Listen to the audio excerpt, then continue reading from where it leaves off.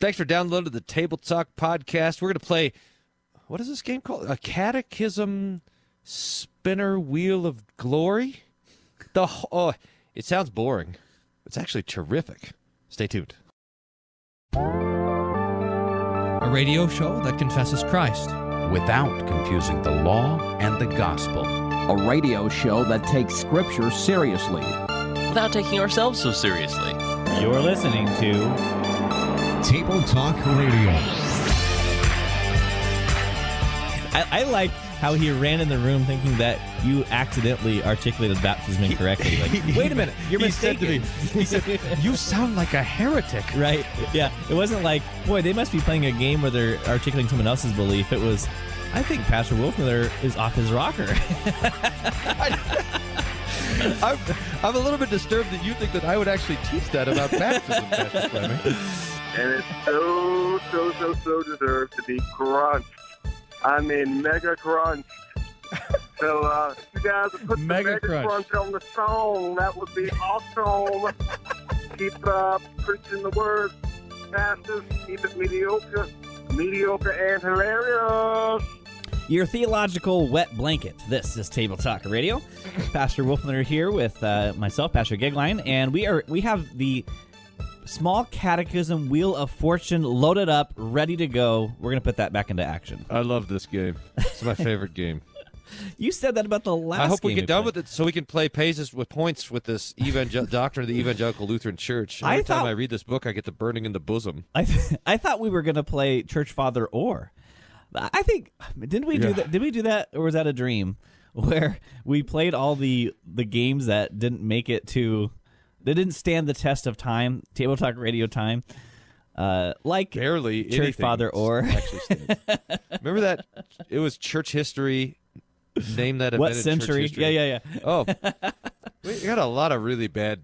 We should have another throwback version of this show someday, if we ever remember. All right, well, let's start with some. If we had better taste, we'd get rid of some of the games we have now. So we're gonna do the Wheel of Catechism Fortune, and then we're gonna play hopefully Pages for Points, and then we're gonna do buzzwords. No, first we're gonna do buzzwords. And that's the whole show?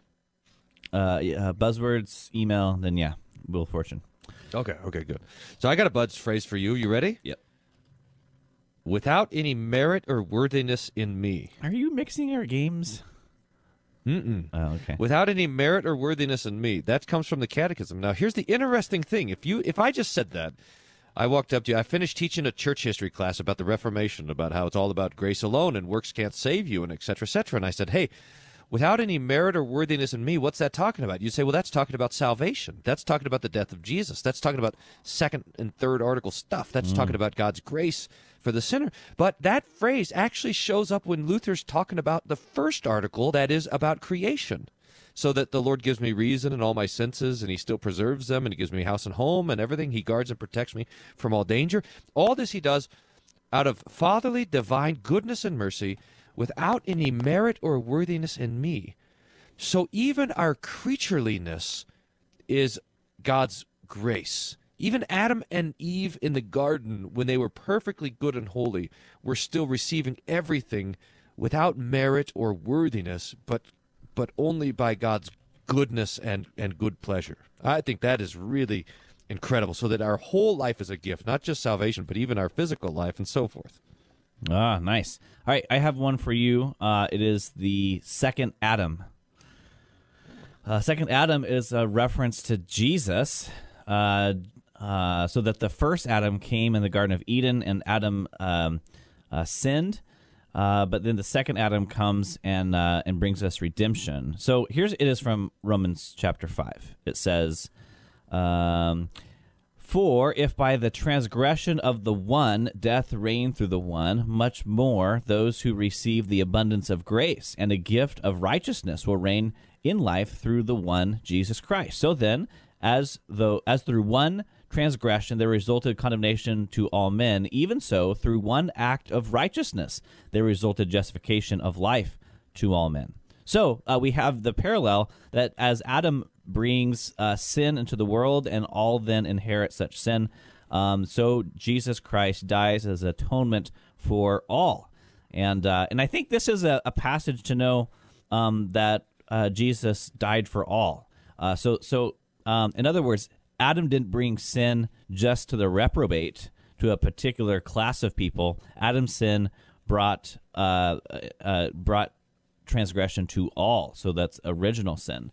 But so also we have to see that the work of Jesus to atone for the sins of all is a sacrifice where he dies for all people. All right, so second That's Adam. Great. Got it. Second Adam. I think that's one of the great arguments about against the limited atonement, by the way, right there. Yeah, I think so. All right, so Stephen writes in an email, interesting one. He wrote this directly to me. I'm going to put it on the air, whether he agreed to it or not. He asks, what are the sacraments to the Calvinists? He says he discussed with a 5-point Calvinist. And then he's talking about not necessarily what they call a sacrament, but what we might call an anti-sacrament. So let me explain. He says the evangelical has the praise song. Lutherans have, say, the Lord's Supper, baptism. And then what does the Calvinists have? So I think what he's asserting is that we have, if you will, substitute sacraments. So if I don't have the comfort and certainty that baptism brings because it's not in my theological system, then I replace certainty, I replace baptism to get certainty somewhere else. So again, as he mentioned, for the evangelical, it might be the praise song, or I might say emotion. I think for like the Pentecostal, it becomes speaking in tongues. I find my certainty in the ability to speak in tongues. So he asks, what is the Calvinist anti-sacrament? What do you think? Interesting. We want to note maybe that the Roman Catholic idea is that you can't have certainty at all. Remember those guys, the Catholics? Mm-hmm. They said if you're sure you're going to be saved, then you're damned already. So I have a thought on this. Let me throw it at you, and then you can either agree or disagree. I think that the anti-sacrament for the Calvinists is the fruit of repentance. And there's this great emphasis on almost a test to see if a person is really or truly repentant. And it comes from the idea, as we just mentioned, about limited atonement. So that if I can't have the certainty, I mean, I can walk up to Joe Schmo and say, Joe, or Mr. Schmo, Christ died for you. And that is a true thing to say because that's what the scriptures reveal to us. But if you have in your theological thought limited atonement, you can't actually say that to Mr. Schmo.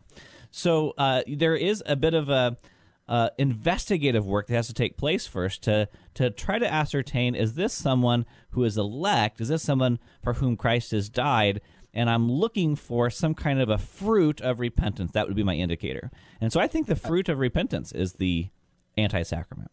I think you're right. I think you can find Reformed guys who would argue against that, but then you have to say, well, what are you going to replace it with?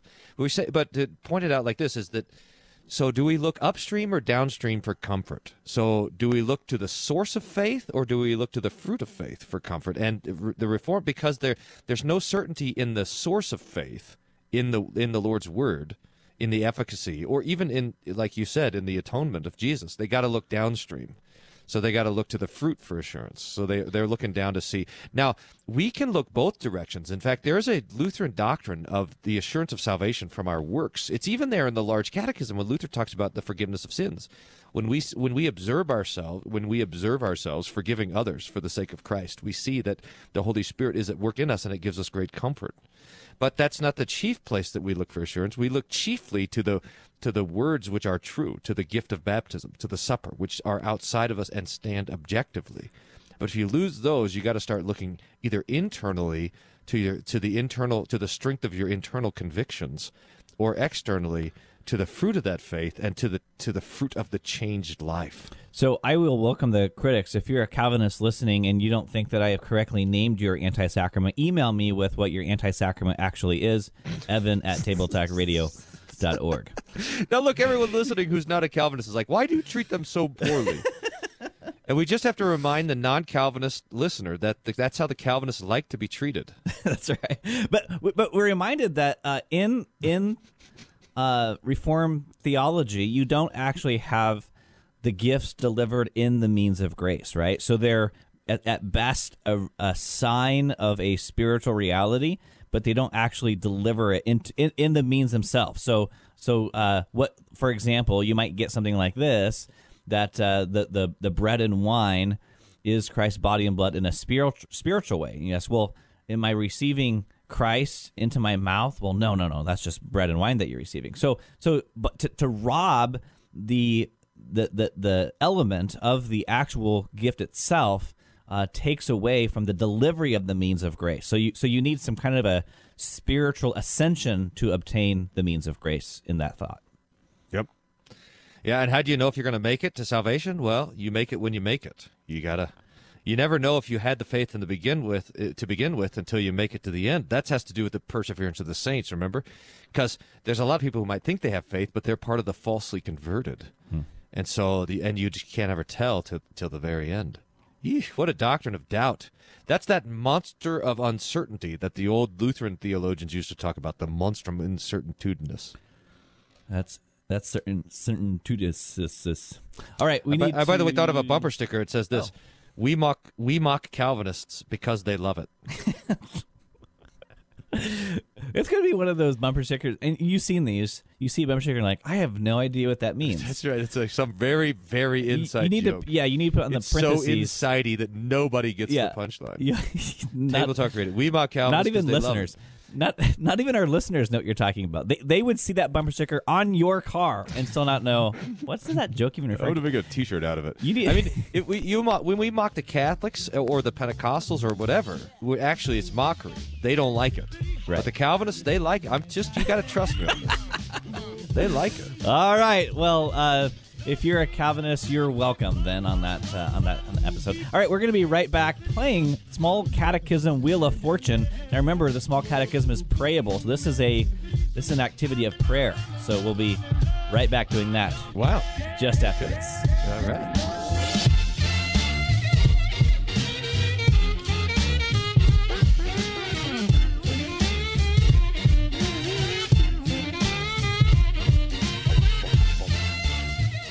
Have you ever felt like you were all alone in the world? You were probably listening to Table Talk Radio. I'm reading Luther's sermons from the House Postil every week. You can find it at www.hope-aurora.org. Click on the Luther Sermon Podcast.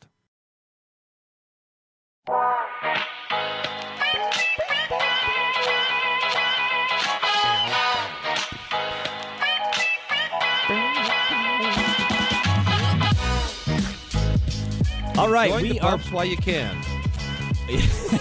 We're back here on Table Talk Radio, getting ready to play Small Catechism Wheel of Fortune. But first, Omar. I used to play football with this guy named Omar, and he was great. I miss him. I want to see him someday. Well, he's just a great guy, but he was pretty intense. And he was the kind of guy that, like he'd be working out, and if it wasn't like excruciatingly painful, it didn't count. And he was the kind of, he'd be like, punch me in the face, slap me in the face. You had to you get ready for the football, and he loved it. Everyone would slap him on the back, and he'd have all these welts on his back. He's like, ah! That's how Calvinists are theologically. Just the same. They love thing. it. They'd love it. Now, Omar. So we were on the line together. I played offensive guard, and Omar was a strong side guard. I was a weak side guard when I was there, and he would call the plays, and we had different colors for the plays like this. So red would be one, or green would be another. Like tackle, you'd loop around, and we had different blocking schemes, and we had them by colors. But our coach said, "You guys can't just call the color, because then the other team will start to get onto the scheme. So you got to make up colors." So we're down on the line one time, and I think I called out the scheme, blue, something like that. And then Omar on the other side of the center says, "Aquamarine." And I almost fell over. Aquamarine. Nice. All right, so let's play some Small Catechism Wheel of Fortune. This is where we loaded up phrases from the Small Catechism into this Wheel of Fortune, and we're just going to spin it, and whatever it lands on, the other we'll take turns here. We have to just start teaching. Whatever it lands on, go. All right, so here's your teach. first. Yeah. You get points for this? Yeah, 200 points per round. Am I up first? Yeah, you'll go first. All right. He richly and daily provides me with all that I need to support this body and life. Go. Wow. Well, there we are. That's right next to the phrase that we mentioned earlier, without any merit or worthiness in me. That's first article stuff. And it's saying that the Lord. So, okay, now here I think maybe is a wonderful way to get into Luther's explanation of the creed. That's what we're talking about. And remember, the creed is the second chief part. So we have the Ten Commandments, creed. The creed is a summary of God's acts towards us. We could be tempted to think of it as a historical thing. God created back then. God redeemed back then. The Holy Spirit came back then. But what Luther teaches us is, no, this is a description of how it is now. So it's not just that I believe that God created Adam and Eve, but that God created also me, and that he richly and did all that I need to support this body and life, so that now God has provided for me. Today, that I had a coffee and a bagel this morning, which is tasty, that is a gift from God. The Lord continues to uphold this world, and if he were to 1 minute, 1 second to neglect, to stop holding all things together, then the universe itself would crumble into nothing, and we would go with it. So that the creative work of God continues, and it shows up in his blessings today.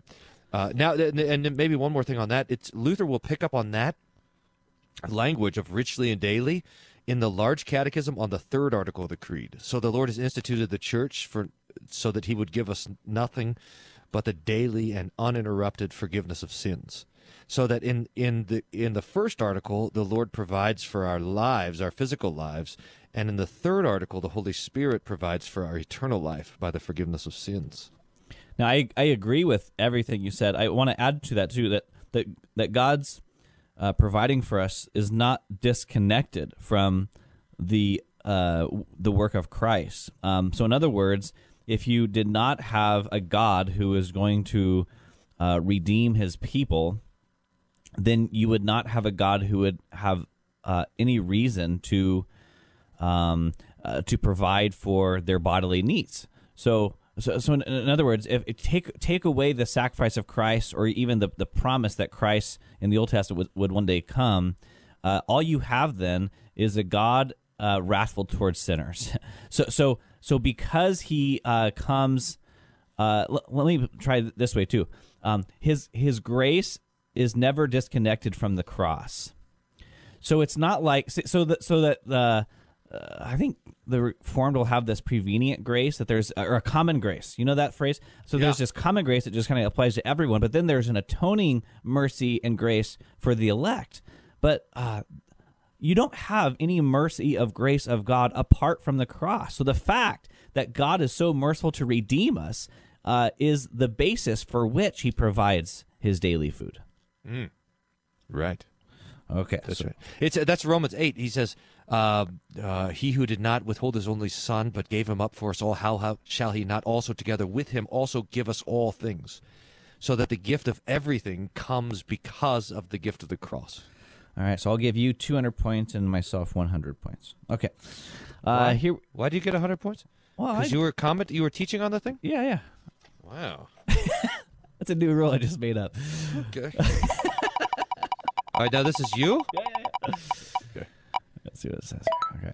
Not just plain water. Hey, nice. Okay. So this is talking about baptism, and so Luther, in his writing of the Small Catechism, makes this great distinction. Well, what is baptism? Baptism, apart from God's word, is just water and no baptism, but with the word of God, it is a life-saving, salvation-giving sacrament.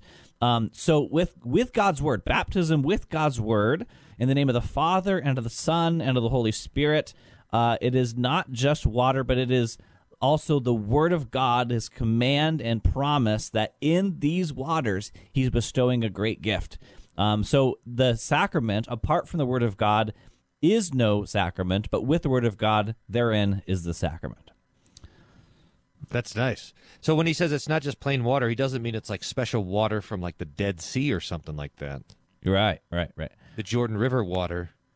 Right, or holy water. And it's not like we've got this tank of water that we holyize, and then it's ready for baptism. Holyize. My dad, one time, he said when he was a kid and he went over to Israel for one of these business trips, he got some like Jordan River water in a water bottle, and the person cleaning the hotel room threw it away.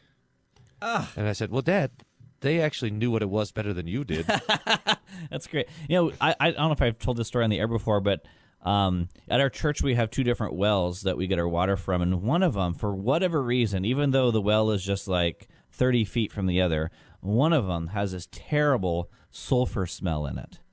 And I was always sure when I got water for baptism, I'd always be sure to get it from the well with the sulfur smell, because I wanted people to know that this is just plain water from the sulfur well. Like, oh, Nice. this baptism stinks so bad. Yeah, that's right. That's the smell of the devil coming out of you. All right. Baptism smells like rotten eggs. Let's give you another turn here. I'll give. All right, you get 200 points for that? Yeah, so I'm up to 300. Yours is, this is most certainly true. Huh. That's interesting. That comes, let's see, where that comes at the end of the creed, at least. So as Luther teaches the first, second, and third article, this is most certainly true. I think it's just there. This is most certainly true. And it's because when in the creed we're confessing what we believe, what we confess, what we say is true that God has done. And so when we confess the first article, we say, yeah, I believe this. The second article, I believe this, that Jesus died, He's my Lord. The third article, that the Holy Spirit creates the church and forgives our sins and will raise us on the last day.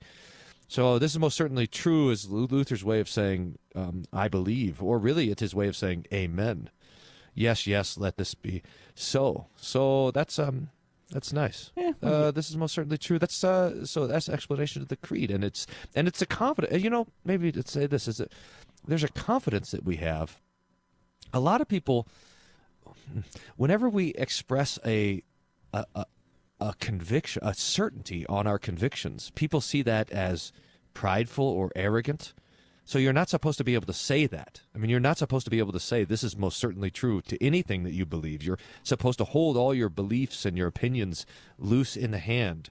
And I suppose that's fair enough if the opinions come from our own thinking and our own conclusions. But if God tells us something, we know it's true, not because we've arrived at it, but because He's said it. So all the things that we confess in the creed are so established by the Word of God that the certainty that we have comes from Him, not from ourselves.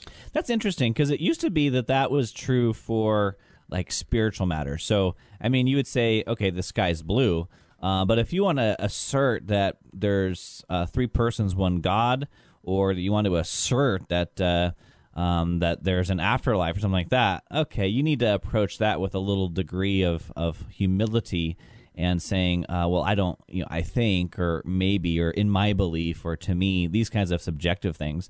First of all, we should say that if God Himself reveals these things to be true, to assert any doubt is itself prideful. That you're saying that you know more than God. That God would say, this is who I am, and say, this is maybe who God is. That's prideful. But now, it's not just the spiritual things that we're supposed to be a little subjective on. Now it's even things in real reality, in physical life. So you look over there and say, hey, that man over there is a man. And they say, no, it just appears to be a man, but it's really a woman trapped in a man's body. So even things that normally had biological proof are supposed to be subject to uncertainty. Are you just piggybacking on all my answers here? Yeah, I'll give myself another 150 points. Wow. You're generous with your own self-identification of your worthiness there. All right, so that's like an answerer trapped in a questioner's body. That is 450 points for me to Pastor Wolfmiller's 400. More Small Catechism Wheel of Fortune coming up right after this on Table Talk Radio.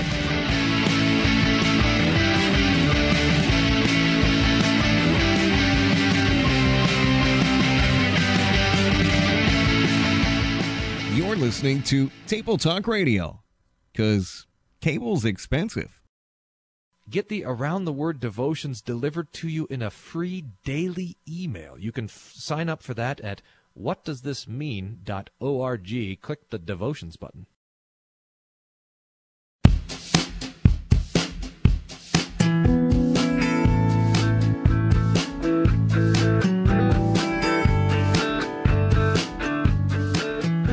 450 points.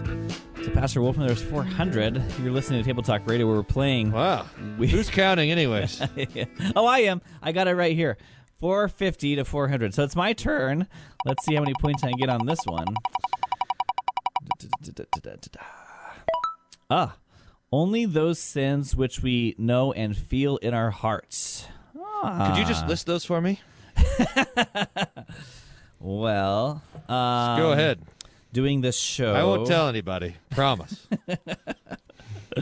Doing Table Talk Radio every week. All right. No, it's the guilt, not the shame. Oh, I see. All right. So this is in the section of the Catechism where it's talking about confession and absolution, and this is always. I'll bet you anything. If you ever. This is the apocryphal part, huh? No. This is actually included. Sorry, it's the Office of Keys is apocryphal. Yeah. Also, sorry. Yeah. Also, the very end of the Lord's Prayer. Anyway. Oh. The kingdom and the glory forever. The glory forever and ever. Yeah. You included that in there? Yeah. Anyway, Okay. I don't skip that when I pray. Do you? Okay. So I'll bet you anything that when you explain confession absolution, 90% of the time the reaction you get is, well, I don't have to go. That's Roman Catholic. I don't have to confess my sins to a pastor. I can go directly to God, right? You hear that a lot? I do. Okay. Whenever you come back to the microphone, that'd be fine. Okay, so... Sorry, I do.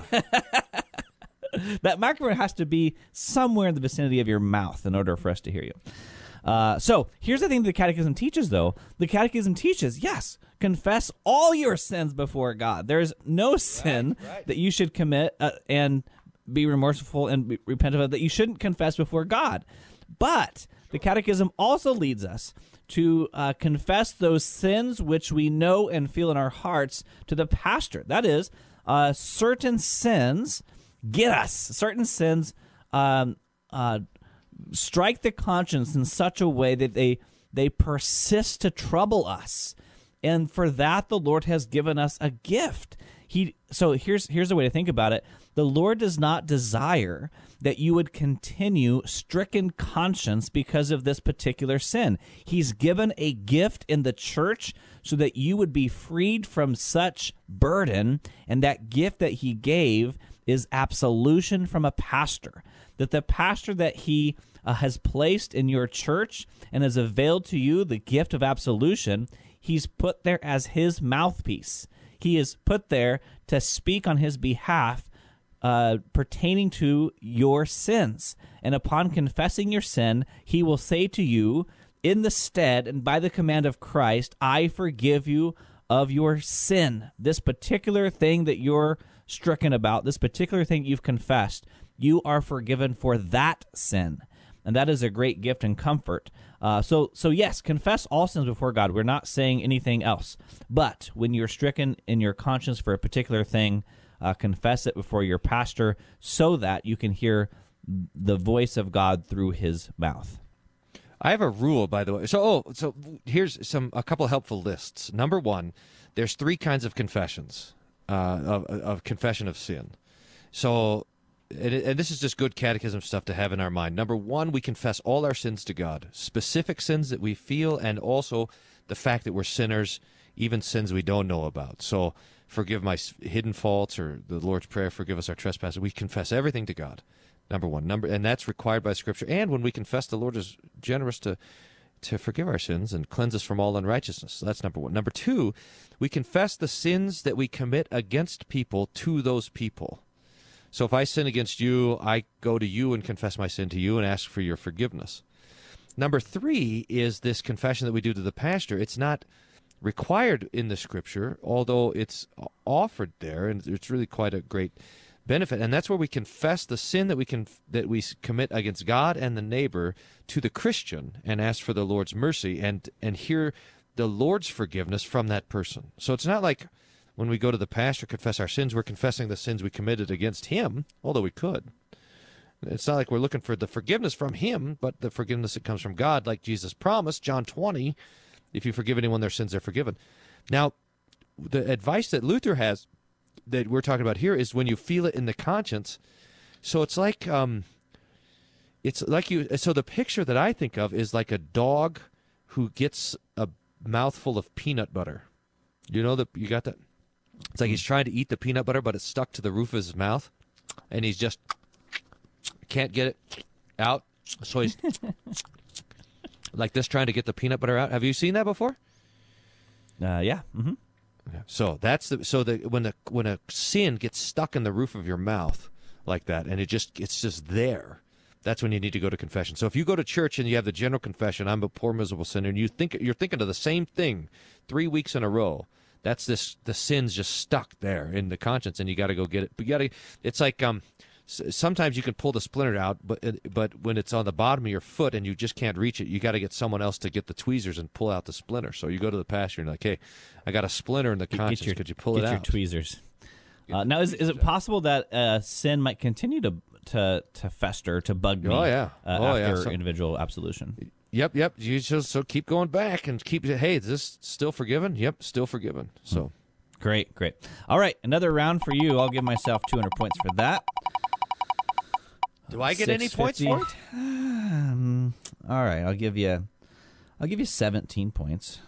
417. All right, your turn is forgive us our trespasses as we forgive those who trespass against us. We've talked about that like 4 times already. Do you want a different one? No, that's okay. I'll let you pass if you surrender 100 Table Talk Radio points. No. Okay. There's plenty to say about that, because Jesus, to explain that parable, to explain that petition, he gives this parable of the indebted servant. Remember that? So there's this guy who owes the king $1 bajillion, and he goes to the king. The king says, "Pay me what you owe, or I'm going to throw you in debtor's prison and throw your family in there too until the cost is taken back from you." And the guy says he falls on his feet or his knees, and he begs the king, "Give me more time, and I'll pay you everything I owe you." And the king suddenly says, "No, don't worry, I forgive you. You don't owe me anything," which is just incredible. So the guy leaves the king's presence, and he goes out and he finds some guy who owes him a couple $1,000, and he strangles him and says, "Pay me what you owe, or I'll throw you and your family in prison." And this guy uses the same exact words to beg for mercy from the guy he owes money to. He says, "Give me time, I'll pay you everything I owe," and he won't hear it. So not only does he doesn't have any mercy to give him time, he doesn't have any mercy at all to forgive him, and he throws him in prison until he gets the money back. And then the servants see this, and they tell the king, and the king is wroth, like we used to say. Man, I wish we hadn't lost that word, wroth. The king is wroth, and he takes the other guy, and he grabs him by the neck and throws him in prison. And then Jesus suddenly switches from his parabolic language to very real and horrible language. He says, and he throws him into outer darkness where the worm will eat him forever. Ugh. So that Jesus is explaining how the forgiveness of God ought to result in the forgiveness of each other. Now I want to take that parable and rewind a little bit and see how it would play out the other way if it was slightly different. So let's pretend you're with me here on this. Yep. Redo the parable. Let's pretend the guy goes into the king and he says, "Give me some time and I'll pay you everything." And the king says, "Fine, you've got 10 days." And then the guy goes out and he finds the person that owes him $2,000 and says, "Pay me what you owe me," and he throws him in prison. Now, if that's the situation, is anybody scandalized by that guy exacting the amount that's owed from the other servant? Do you see what the question? Yeah. So that the same scandalous act, if the king did not have mercy, the same scandalous act is not only not scandalous anymore, but it's almost what's expected. And I think this is the point that Jesus wants to make, is that if we do not have the underlying foundation of God's mercy, then it doesn't make any sense to forgive someone. In fact, we go around this life demanding justice, demanding what we're owed, demanding all these things, and that's right. In fact, demanding what we're owed is like the height of righteousness and justice for people who do not know Christ. And yet when we know God in Christ, when we know the forgiveness of our own sins, when we know that God should have thrown us into outer darkness, but instead he abandoned his Son and struck him on the cross so that we might be forgiven, then we live in a very different way. So that the forgiveness of sins that we have from Christ results in our forgiving one another. See it? Yeah, I have found, I wonder if you can resonate with this as well, in my pastoral experience in teaching this, just in general in Bible class or maybe like an adult instruction class, something like this. When this topic comes up, people start to really squirm, right? Because, I mean, you have these lines that say, if you do not forgive your brother who sins against you, do not expect your Father to forgive you. And so people start to squirm. I think there's something in this to say, I have my conscience bears witness to the fact that I do not forgive as I should. Now, should then that person squirming conclude that God might not then forgive me because of my struggles to forgive another? How would you respond to that? Well, it depends on what the struggle is. I had a person, how about this? I had a person, they went through adult instruction class, learned the catechism and everything, says, I believe all this stuff, but except for this, forgiving other people. Says, I don't think I should forgive. I've got a lot of enemies, a lot of people that have done me wrong, and I don't think I should forgive them. I think I want to pursue vengeance. And so he didn't join the church because he didn't believe the forgiveness of sins ought to be, that he ought to be live a life of forgiveness. And now, that was an act of integrity and honesty. I was wrong. I was wrong-headed, of course. But if I'm trying to forgive my neighbor and I'm struggling with it, that's one thing. Versus if I just say, no, I'm not going to live a life of forgiveness. I'm going to live a life of pursuing revenge. Then that's a very different situation. What's interesting about the example you brought up, it's not just that was a doctrine he can agree with, so he can't join the church, but that position, that conclusion, maybe said something about what he understood about Jesus' forgiveness for him. That it was an indicator that there was greater doctrinal issues than just this one category. Oh, for sure. All right, we're going to take one more break, and we'll finish out this show playing another round of Wheel of Fortune right after this. Hey, how many points did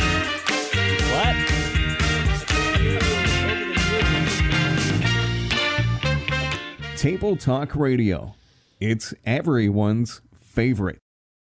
I'm taking some old Luther stuff, pulling it out of the collections and publishing it. You can download it for free or buy them for $5.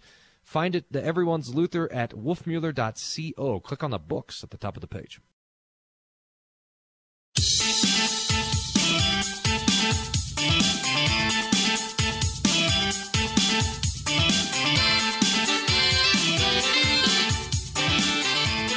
All right, one more segment left of this excitement and hilarity and everything else. Doing some excitement and hilarity. Well, what have you been doing? Checking Facebook? Listening to this. Oh, that's exciting. There it goes. That's the peak. Oh, dang it. That's yours. What is it? Come on. Praise song trance, lose a turn. I love that one. Apparently I got stuck listening to Chris Tomlin, and now I can't play now. Dang. All right, well, I guess you get a go. I never apparently got points for my last round, so that's really? Kind of evens that out, you know. Okay, here's yours. And live under him in his kingdom and serve him in everlasting righteousness, innocence, and blessedness. That's so great. That's the end of the second article of the Creed, which talks about now. Oh, so here's something that sometimes we miss. This is why you gotta read the Large Catechism. The Large Catechism you can get for free online. Luther's Large Catechism. We did a cleaned up PDF version of it for Around the Word, and you can buy the thing for $5. You know that little Large Catechism? Mm-hmm. Pastor Melius gives them away to visitors at his church. What do you think about that idea? I like it. It's pretty good. What you can catch on the Large Catechism that you might miss with just the Small Catechism is that when Luther's talking about the 3 articles of the Creed, he hones in on one particular word. So the first article, I believe in God the Father Almighty, maker of heaven and earth, the word that he zooms in on is maker.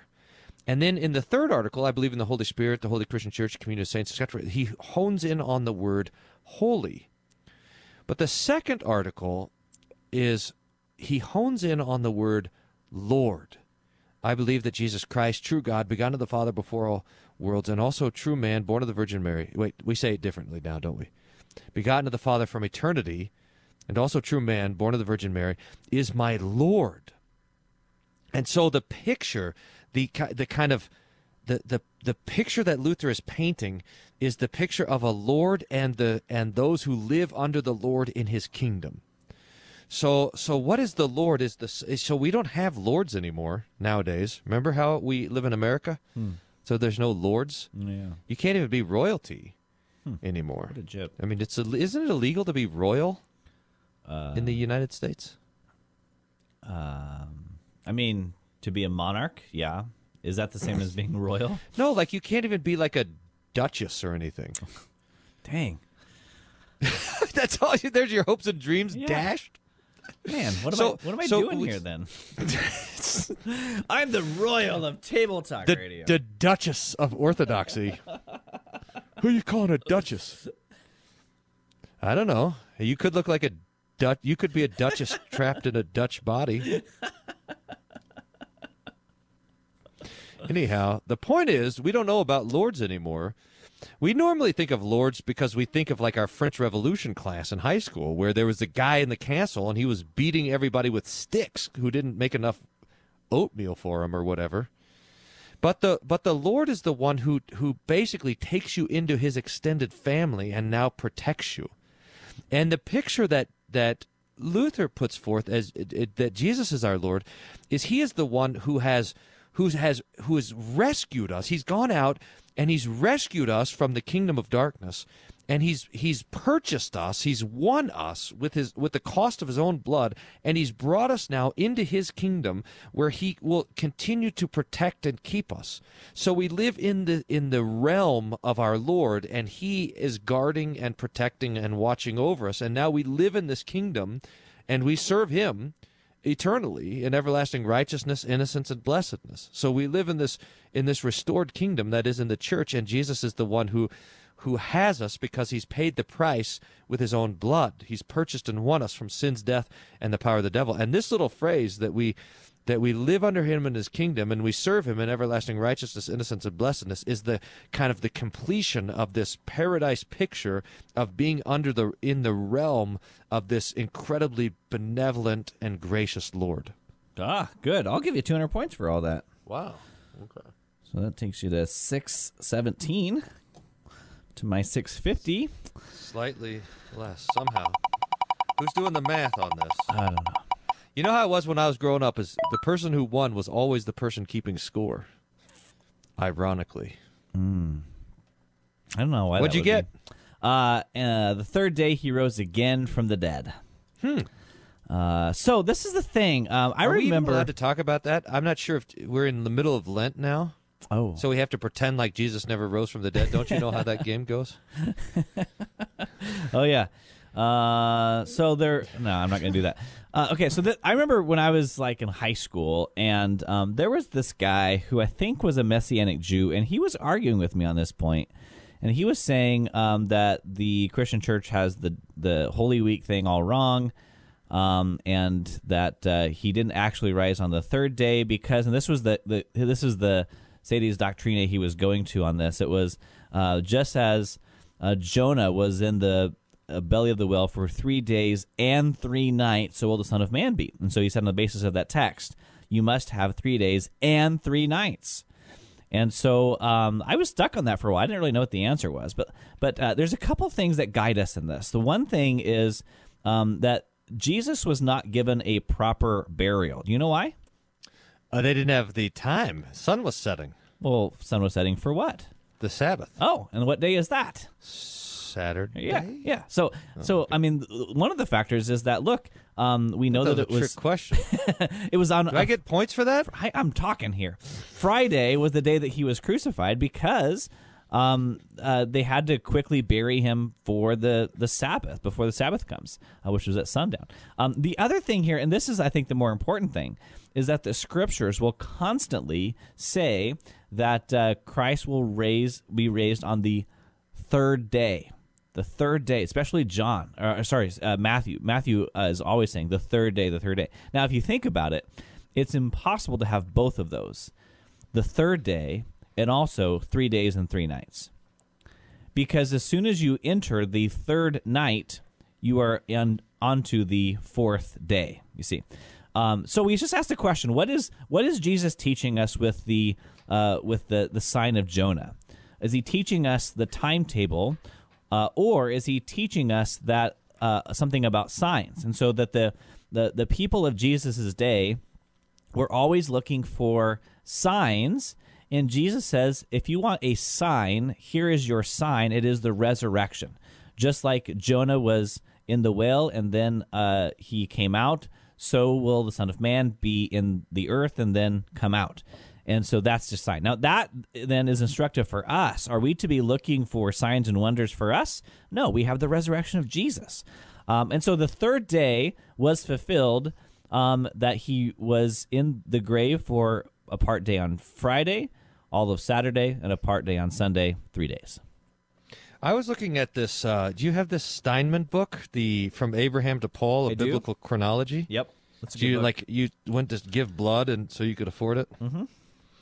It Plasma. It has a nice little section on there, on that whole sign of Jonah, and it pulls up the Old Testament. Pulls up the Old Testament quotes about 3 days and 3 nights, and showing how it's a phrase. It's like a figure of speech. Nice. So yeah, very good. Handy. All right, let's see what you get here. You have about two minutes left.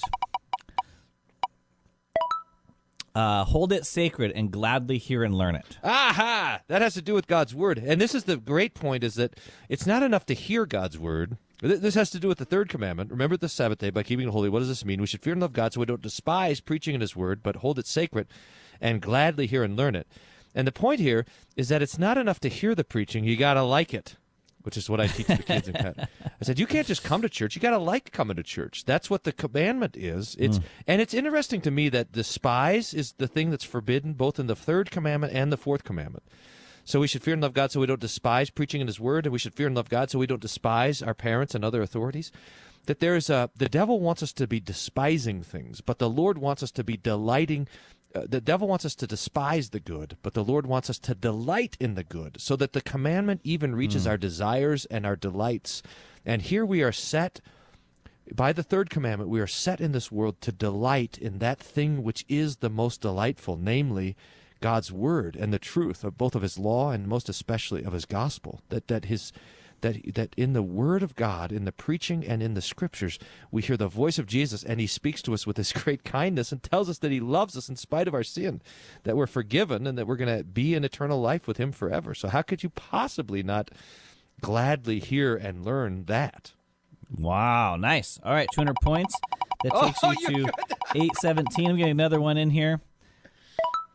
He eternally invites us to believe that he is our true father and that we are his true children. This is how Luther teaches us about prayer. So that, normally, think about this. The God Almighty, who had created everything in the solar system, he would be completely unapproachable for us sinners to talk to him. I mean, I can't even get through to the governor of the state, much less the creator of the universe. And yet, God invites us to speak to him as children speak to a father. So we have this great confidence as a promise from God that he is eager to hear our prayers and does in Jesus Christ. So that's 200 points for me. 1,050 points to your 817. I'm sorry that didn't work out for you, Pastor Phil. It's a fair accounting, I'm pretty sure. But thanks for listening to this edition of Table Talk Radio. Hey, we got a family in church, and they named their boy Adam, and I'm hoping they're going to have another boy, and they'll name him Adam.